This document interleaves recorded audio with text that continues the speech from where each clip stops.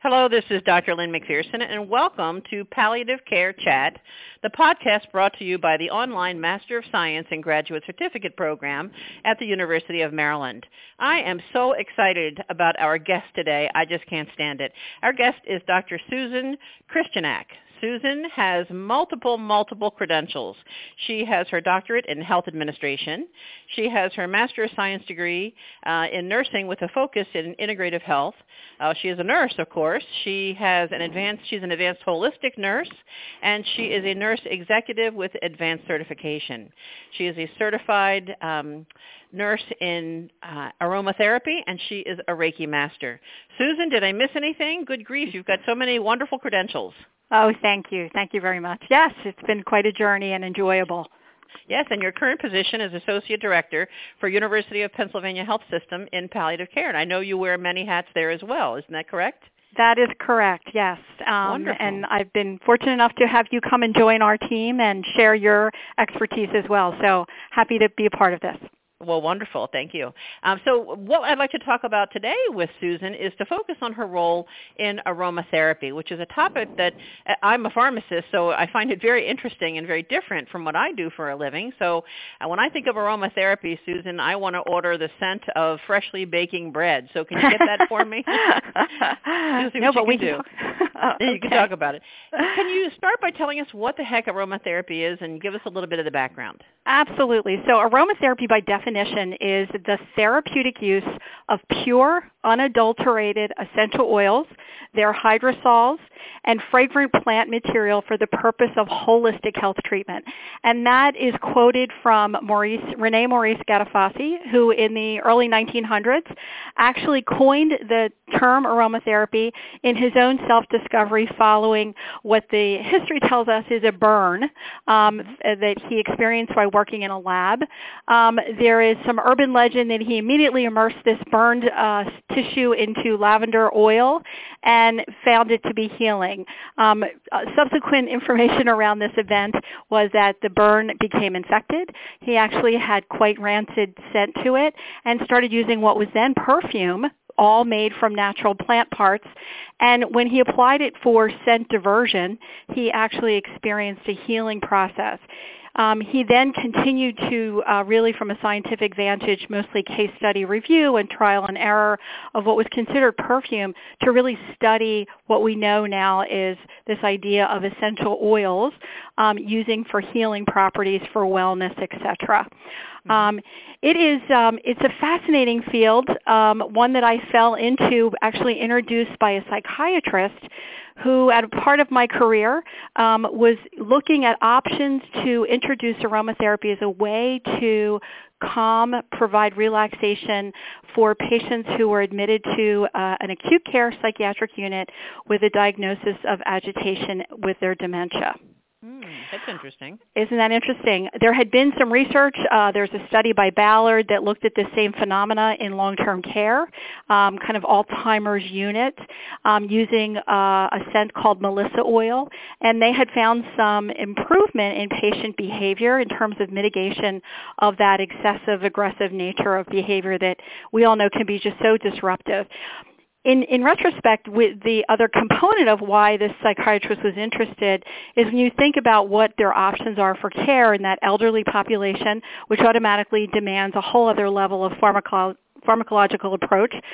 What did we have available? We had things like Haldol or the benzos, which many times escalated delirium, caused more instability, increased falls risks, all of those pieces, unfortunately, that go with that calming effect.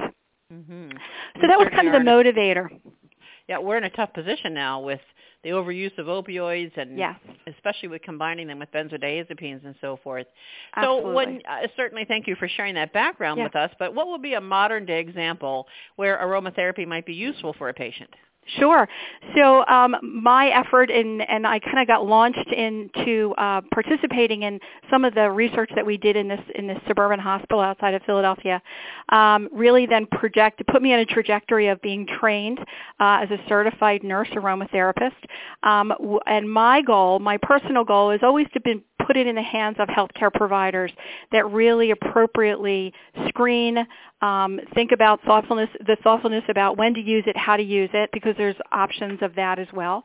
And so I started in this small hospital nursing-driven program where bringing to the bedside, and it has changed over iterations of time when we've had different types of variety of supplies. So right now, currently, what we're doing at University of Pennsylvania is offering patients scents, essential oils, which is the byproduct of plant parts that go through typically either a water or steam distillation process. And they're extremely concentrated. So, Lynn, for example, it takes 80 roses to give us a single drop of rose oil. Oh, my goodness. It takes a pound of lemon peel to give us a single drop of lemon oil. So they're very, very concentrated. They're different than their related herbal ingestion kind of understanding. And as an example of that, if you would ingest, and ingestion is very highly regulated because of the power of these drops. If you were to ingest a single drop of fennel, it would be equivalent to drinking 20 cups of herb tea at a single sitting. So you get that relationship, yes. So what we're doing currently is we're offering patients 3 oils. One of them is lavender. Lavender has been researched in many different kinds of populations, the elderly, autistic children, people in pain. It's been researched in collaboration with doing massage, with doing acupressure.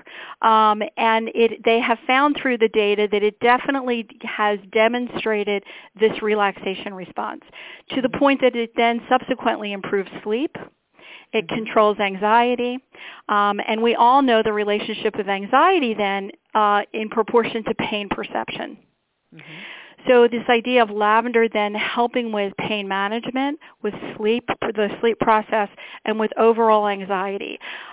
We are fortunate at Penn that when we started this program about 20 months ago, that we were able to find a vendor who actually gives us the oil contained in what looks like the old Vicks Vapor Rub inhalers, if you remember those. So it's single use. It's private patient use only. It requires no preparation on the part of the nurse.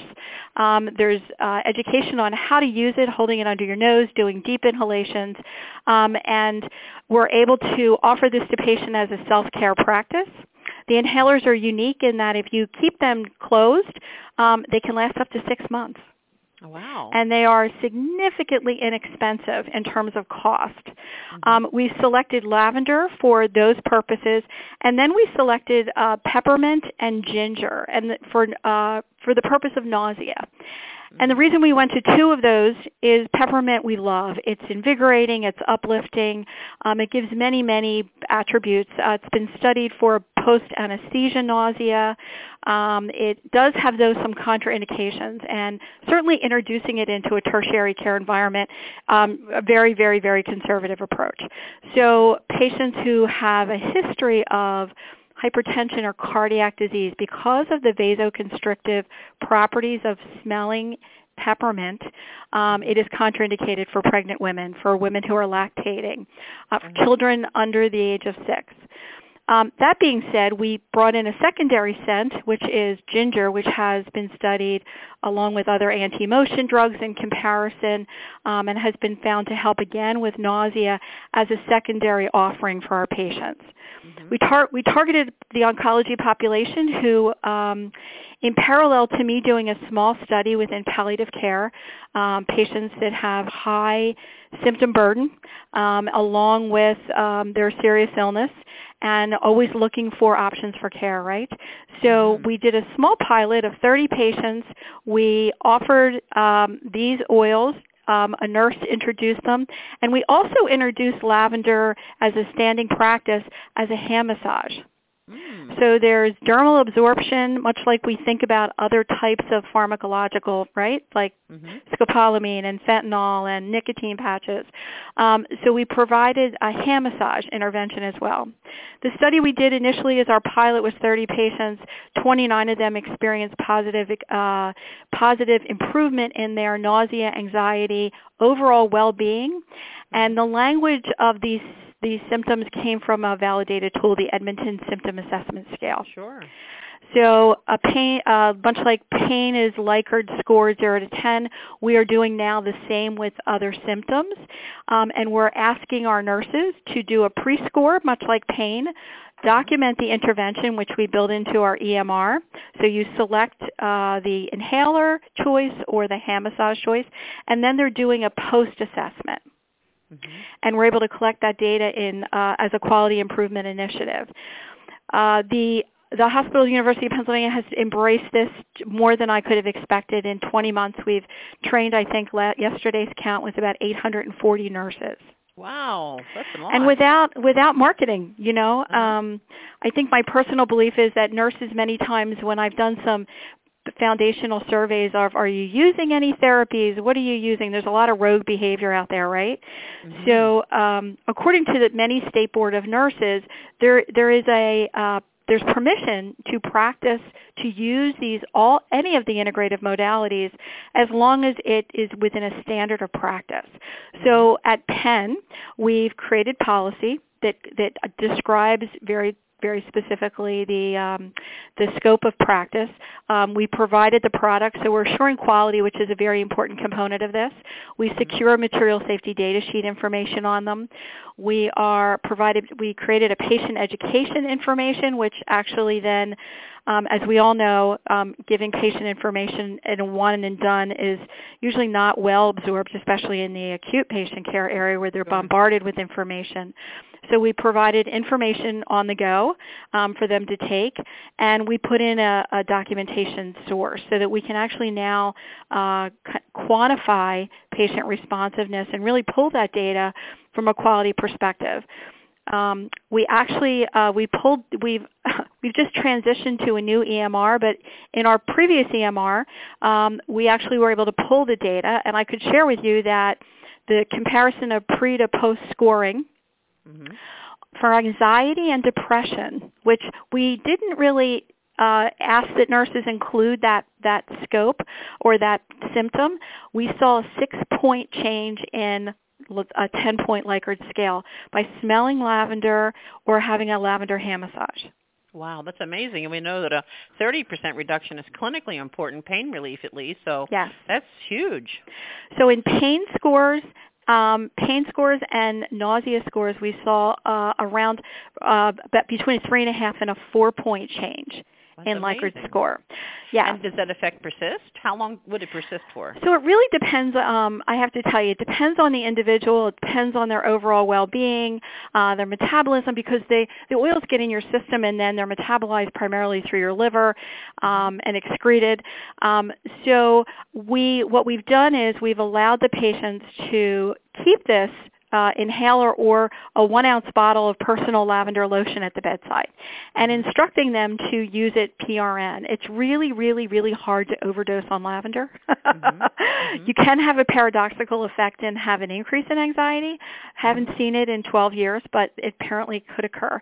So we're allowing them to keep it at the bedside. The other messaging, very, very clear, though, as part of this approach is more isn't better. As long as the patient is doing a correct deep inhalations, not just whiffing it like they're testing a perfume sample, you then might have to go back to the Pyxis. And you might have to say, okay, it didn't work. Because we know that's true of all kinds of interventions. So you don't say take 5 more deep breaths instead of 2. You say, okay, so you did not respond as well, but we want to keep you comfortable. So it can last 3 hours. I've seen it last 5 hours. I think the anxiety component, what we're seeing in our geriatric population in Penn, is once you bring down that anxiety, then many times our confused patients are actually finally then resting.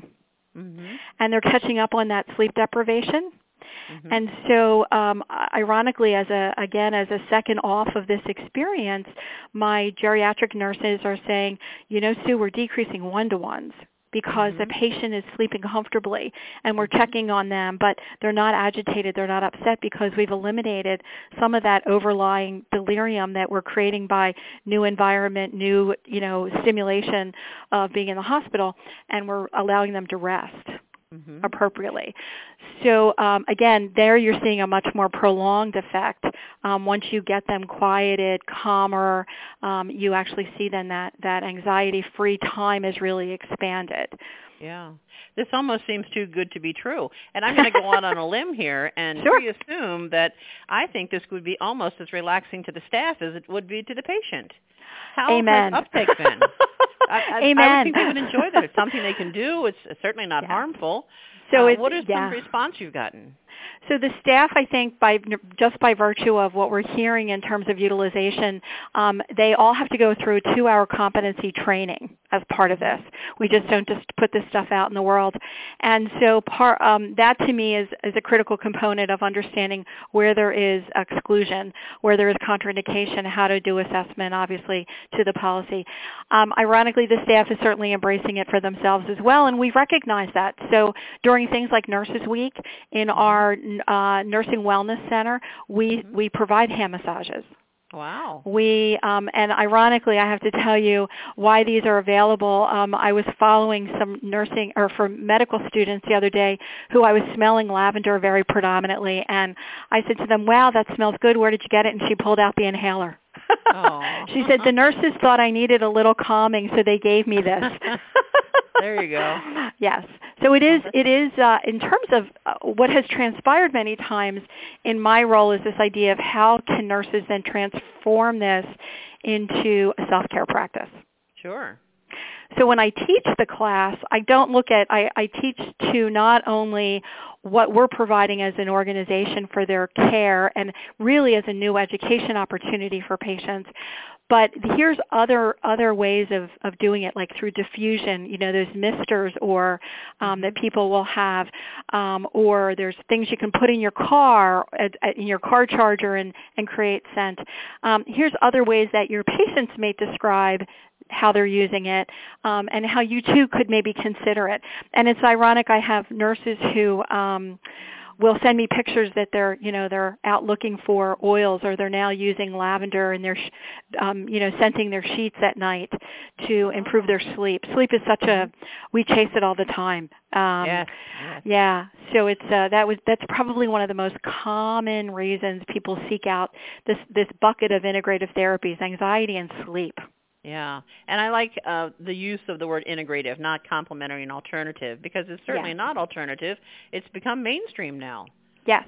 And actually the NIH recently changed the name of their agency to reflect that. They took alternative out of the language. It's now the National Center of Complementary and Integrative Health, which is actually a wonderful website the NCCIH, I think it's .nih.gov. Actually, one of the important pieces that, again, a great reference for folks listening to this podcast is that they have an A to Z topic listing on their main page. Their landing page, where anything that anybody describes to you, you can at least look up what it is, where what's been researched in it, where there might already be founded contraindications, because we as healthcare providers, I think, are at times equally unaware of some of the practices out there that are centuries old. I think one of the greatest examples of that is the last Olympics when Michael Phelps got up on the swimming block and had all the bruising all over his body. Right? Yeah. They were doing cupping mechanism. An example, a lot of people had no idea what that was. And again, century-old practice. Does it, the impact, I'm not sure, but his coach and medical team seemed to think that it did. Well, it must have worked. He's got 47 gold medals, I think. know. Yes, it's hard to argue, isn't it? Yes. But that's a wonderful site to explore oils, to look at some research, to find what's out there. I hear often from my colleagues, I teach this at a national level for a company that does holistic nursing training to prep for certification. And I hear often that nurses who are looking for information find a lot of conflicting information. Sure. And unfortunately, oils, as they are manufactured and available to our patients as well as nurses, there's a lot of unsafe information being shared with community. There's some kind of networking sales modalities going on right now that, for example, recommend ingestion. Mm-hmm. And my favorite book in terms of safety and quality is Robert Tisserand, who is internationally known. He does a great deal of meta-analysis of research that's out there. And he just republished about a year and a half ago his second edition. And that is kind of that's my go-to handbook for information. Okay. And I think his book is well valued, and one that I referenced for anybody who says, how come this works, how come it doesn't, or what do you have to validate that we should be using this? And that's my go-to. But there is a lot of misinformation out there. Ingestion is, while not completely restricted, these drops taking them in your gut, it has to be under very, very close scrutiny by a high level of integrative practitioner who can monitor things like your LFTs when you're ingesting. So, but I think we all have a great learning curve in this area. There's a lot of when I talk about things like MRSA and the impact of oils like tea tree oil on things like that, people are like, why aren't we using this? Why aren't we? And again, the research hasn't caught up to, I think, the level of rigor to bring this fourfold, completely into our arena of traditional Western medicine. But it's making breaks. It's finding its way.